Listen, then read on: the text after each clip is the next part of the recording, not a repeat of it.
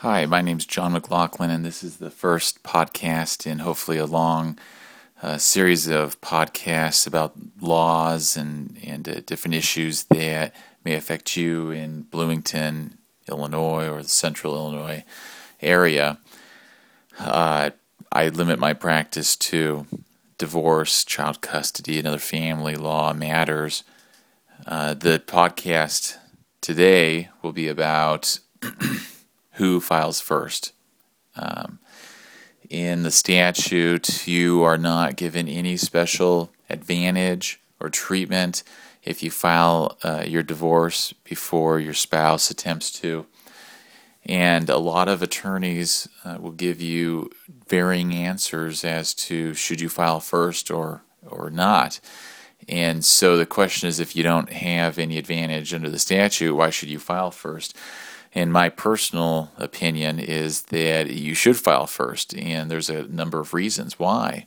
The first is, if you file first, you are called the petitioner.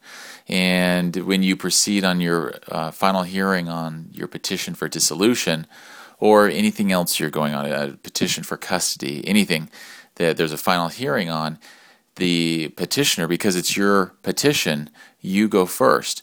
And this may not strike you as a huge advantage in the beginning, but let's say you have a 2-day trial, 3-day trial on child custody. I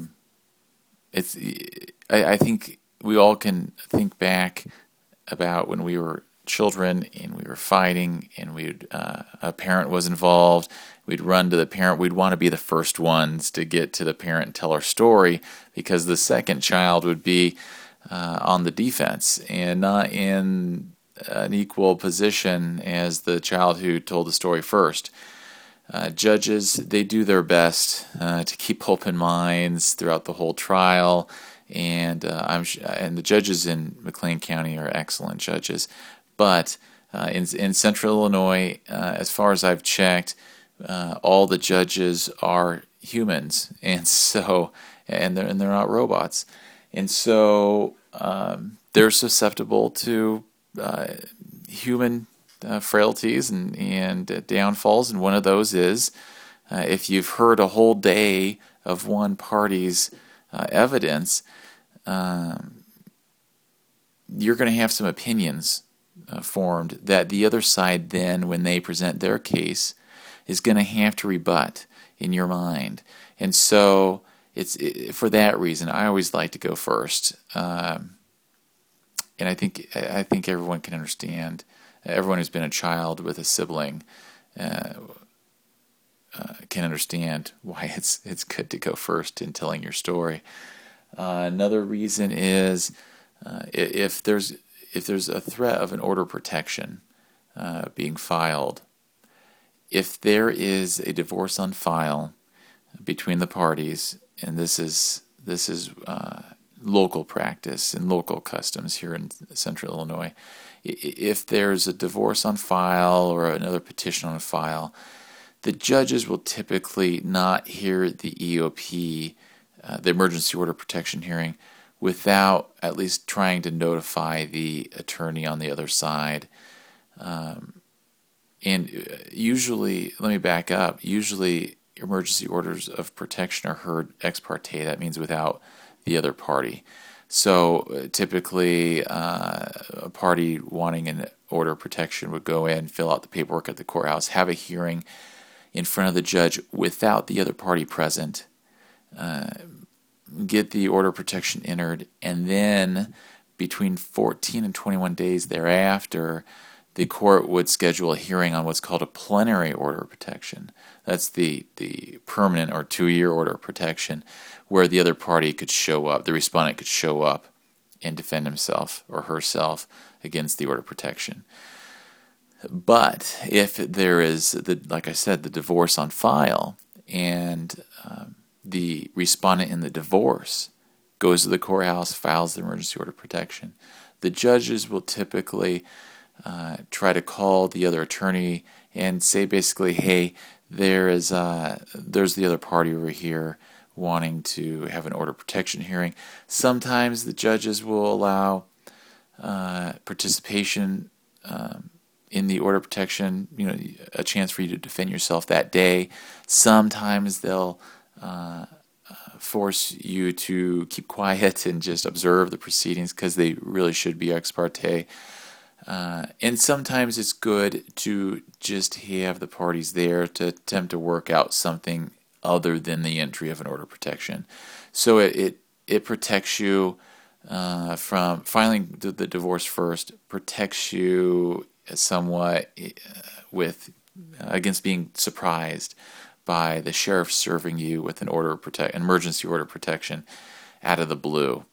And so that's always a good thing, because it's an awful feeling to be served by the sheriff, and because you are out of your house immediately, in most cases, and you cannot see your children, and you can only take the clothes on your back, and it's quite a drastic thing to be served with emergency order of protection. And so if you can protect yourself against that awful event, then it's well worth filing the divorce first.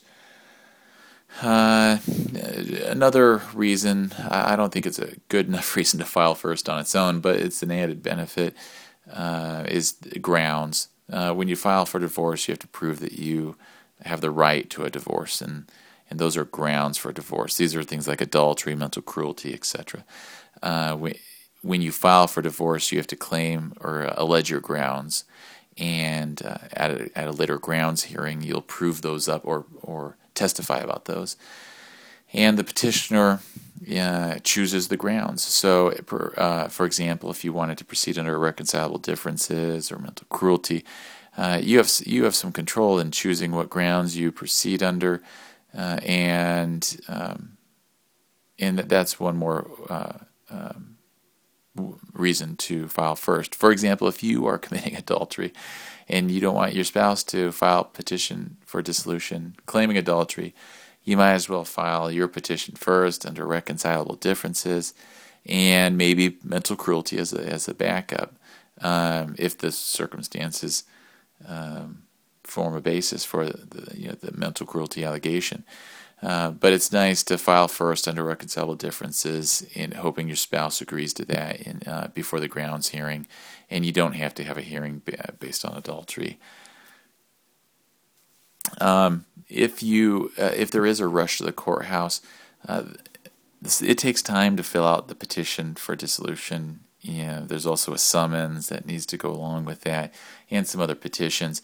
If it's a matter of a few hours, you both are at the attorney's office, respectively, at the same time, there's a procedure called a precipice, and it's a one-page document. We fill out at our office, we file it, and it's our foot in the door. And there are some time requirements of when you have to file your petition after you file your precipice, and when you have to serve the other party with the precipice and or the petition for dissolution of marriage. But the precipice provides an avenue for you to get your foot in the door and be the petitioner, and gain all of those advantages that I've discussed in this podcast. And there are other advantages.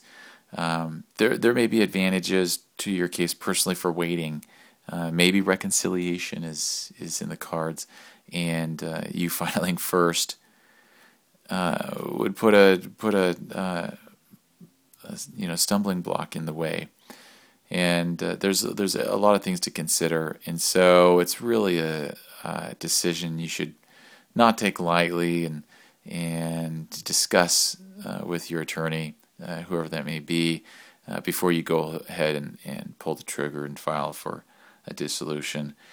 I hope this has been informative, and hopefully it's the first of many of podcasts. Again, my name is John McLaughlin. I'm a partner at Bloomington Law Group, LLC, here in Bloomington, Illinois.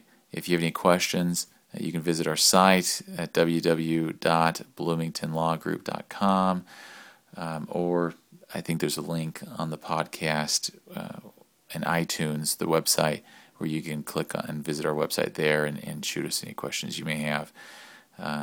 Thank you.